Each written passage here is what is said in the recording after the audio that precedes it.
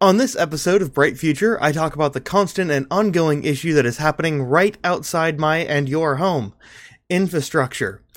This is a weekly political podcast that follows current events and how we may do better so that there may be a brighter future, hence the name. I'm your host, Samuel Adams, but please call me Sam, and without further ado, let's begin this week's episode, which I have titled 40 Grade. Normally, to draw inspiration for these episodes, I visit the White House briefing room on whitehouse.gov. I'll listen to the questions that the media is asking the president, or read statements that the president puts out on various issues. However, just like last week, no progress has been made on any of the issues that I discussed on this show in the past month. So instead, once again, I'm gonna talk about myself, or rather, an issue that plagues all of us: road construction. Just outside of my apartment complex, there is a road that connects two other major roads, and whenever I want to go anywhere, this road is the best way to start my little journey. Or it would be if I was allowed to drive on it.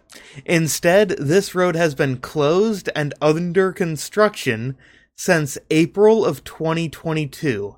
As of right now, that's 11 months. As of right now, that is 13 months. For over a year, I have had to constantly take a detour, along with everyone else, along a smaller and longer road, which as a result has become busier and more dangerous.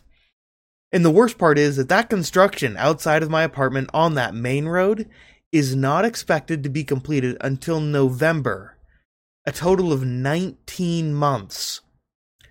19 months for a quarter-mile stretch of road? Are they installing a maglev train or something? Thus began my dive into the rabbit hole of the United States infrastructure problem. In 2019, the World Economic Forum rated the United States 13th in the world for the overall quality of infrastructure, and I was considering titling this episode Unlucky 13, but this is the 19th episode, not the 13th episode, so it didn't quite work. But when the World Economic Forum gave the United States that rating, it spurred a movement within the White House to modernize our infrastructure, starting with research about more specifically defining what each of the problems are in order to address them. So let's look over those first. The American Society of Civil Engineers gives America an actual report card every few years on a comprehensive website that I've linked in the description. It starts with an overall grade before going into details about why that grade is deserved, and then they all do also go into detail about each state individually, so I recommend looking up your own state.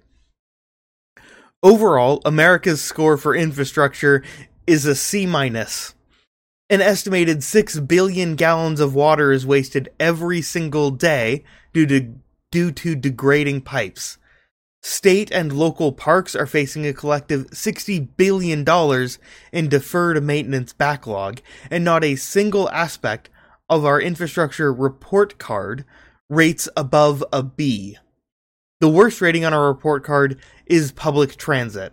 45% of Americans have no access to transit, and the degrading public transit system is expected to increase road congestion, damage the economy, and severely worsen the air quality in this decade. All of this is without mentioning our schools. Diesel fuel buses can cause and compound respiratory issues like asthma. 41% of schools has reported major issues with their HVAC systems. And while I was in high school, both of the places I attended had major renovations happen. There wasn't a single year where there wasn't some major reconstruction project underway. I've also visited the schools that my parents work at, and they could probably also use some serious upgrades as well. Specifically, new carpets. Those things get really nasty, and students often sit on them. While I was in school, they actually had carpet squares that they handed out to us, specifically so we wouldn't need to sit directly on the floor. Our biggest example of our failing infrastructure, however, is our pipes. The Flint, Michigan water crisis was a public health crisis that started in 2014 and officially ended in 2019, but that date is controversial, which I'll get to in a moment. The official start date is April 25th, 2014, when Flint, Michigan switched its water source from Detroit and Lake Huron to instead the Flint River. A few months later, an outbreak of Legionnaire's disease begins, and the city issues a water boiling advisory. Which is interesting, because Legionnaire's disease thrives in warm water. In October, General Motors' truck assembly plant stopped using tap water because of the high levels of chloride that were corroding their engine parts.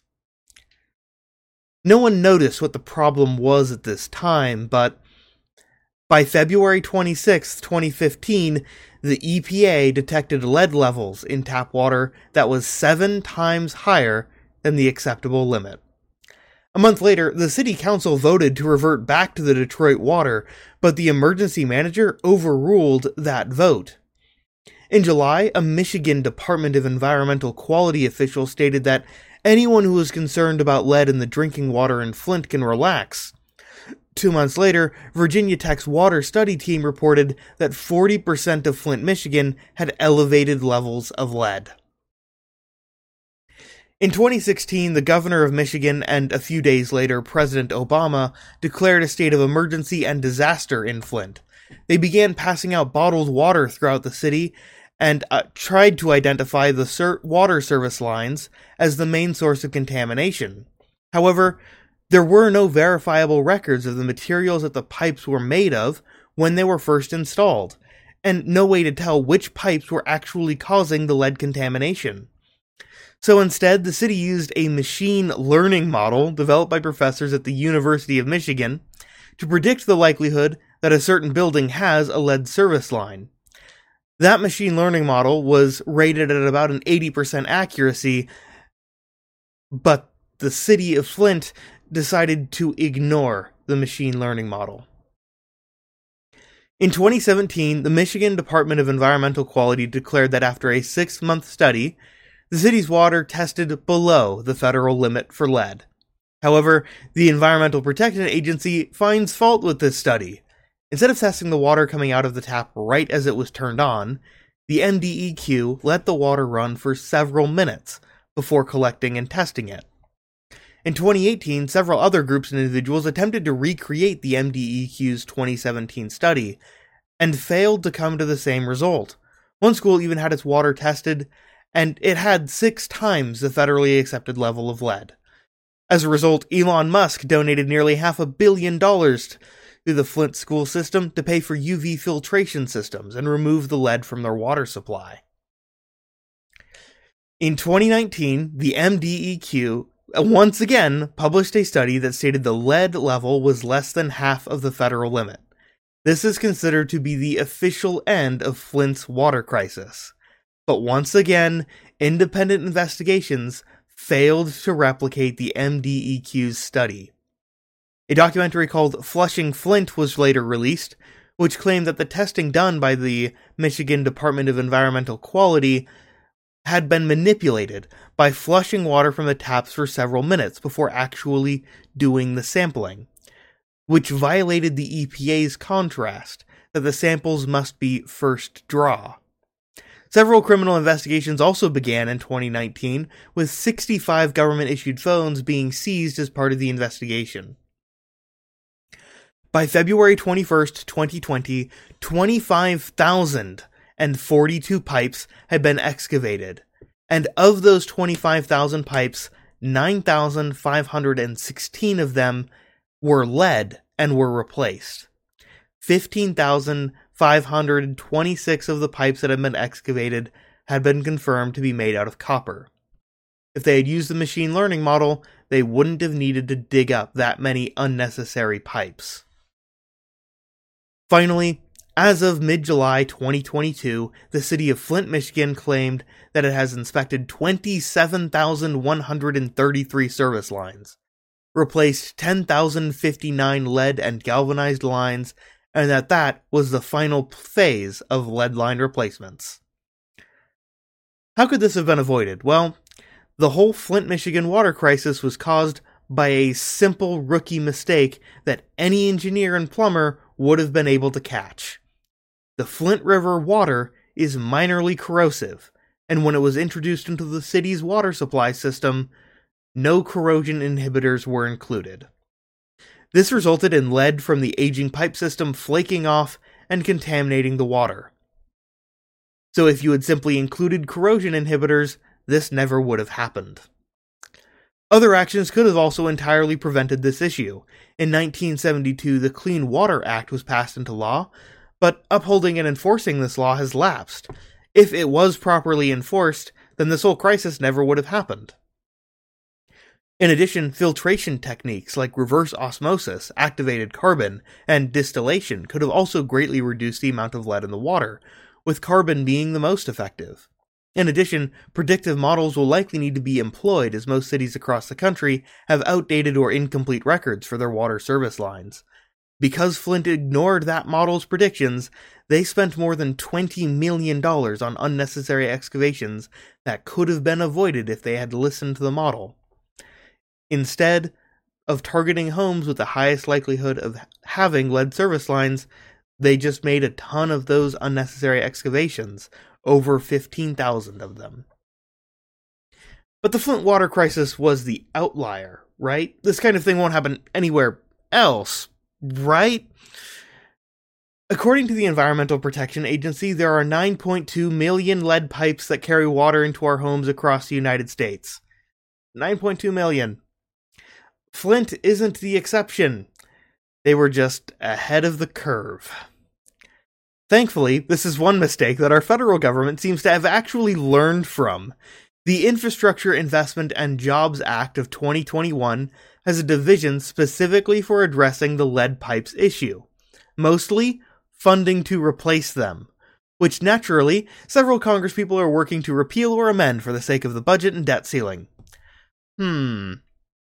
Safe drinking water or a balanced checkbook? Which is more important? All in all, the Flint water crisis lasted, officially, over 5 years, which is a truly absurd amount of time to not have clean water. But in that time, the city accomplished a lot of infrastructure work, replacing thousands of pipes, which is when I looped back to my initial question. Why is the construction on the one road next to my apartment expected to take 19 months to complete? That's a truly absurd amount of time, but what's being accomplished in that time? For the sake of my own anonymity, I can never pronounce that word. For the sake of my own anonymousness, that's not a word, but you know what I mean. I didn't include this link in the description in order to not leak my address, because it would give you pretty close information to where I live, but I found a community website dedicated to the construction project going on the quarter-mile stretch of road outside of my house. It specifically details what this construction project will accomplish, how there have been previously public meetings for the people in my area, who know exactly where they are I get all tongue-tied when I do this. This website specifically details exactly what this construction project will accomplish and where it's currently at, including various public meetings for the people in my area to know exactly where they are at with the process. Effectively, what they're doing is they're turning a 2-lane road into a 3-lane road with a center turn lane. They're adding sidewalks that used to be missing. They're reinforcing a nearby stream to prevent erosion from its banks from taking out a nearby park and bridge. And looking at this map, there's even 3 public parks near my apartment that are getting an overhaul as part of this construction. And I never knew these public parks existed despite living here for 3 years, because, well, I go for walks around my little area here, but there are no pedestrian walkways towards those parks or anything, so I just never came across them. And I never, looked at a map, so I guess now I'll have to go and look at those parks once they finish all construction on them. And then I read this sentence on the website. With roundabouts at 3 intersections. For a quarter-mile stretch of road, imagine running into 3 roundabouts in a row like that. There's probably 2 groups of people listening to this episode. Those who are groaning right now about the thought of running into multiple roundabouts at once. And those who are giddy at the thought of just driving in circles around and around and around and around these 3 little roundabouts. I haven't decided which group I belong to yet. I titled this episode 40 grade as a play off of road grade, which is a measure of how much road rises or drops. It's measured effectively by the number of feet that a road will rise or fall over the next 100 feet.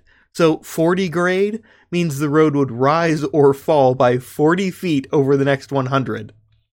To be clear, 5% grade is considered to be extreme. I chose the number 40 because of one last detail I found on the American Society of Civil Engineers report card. An estimated 40% of our roadways are in poor condition. 40 grade is far too steep an incline or decline for any car, truck, or even person to walk on, but a mountain goat might manage it.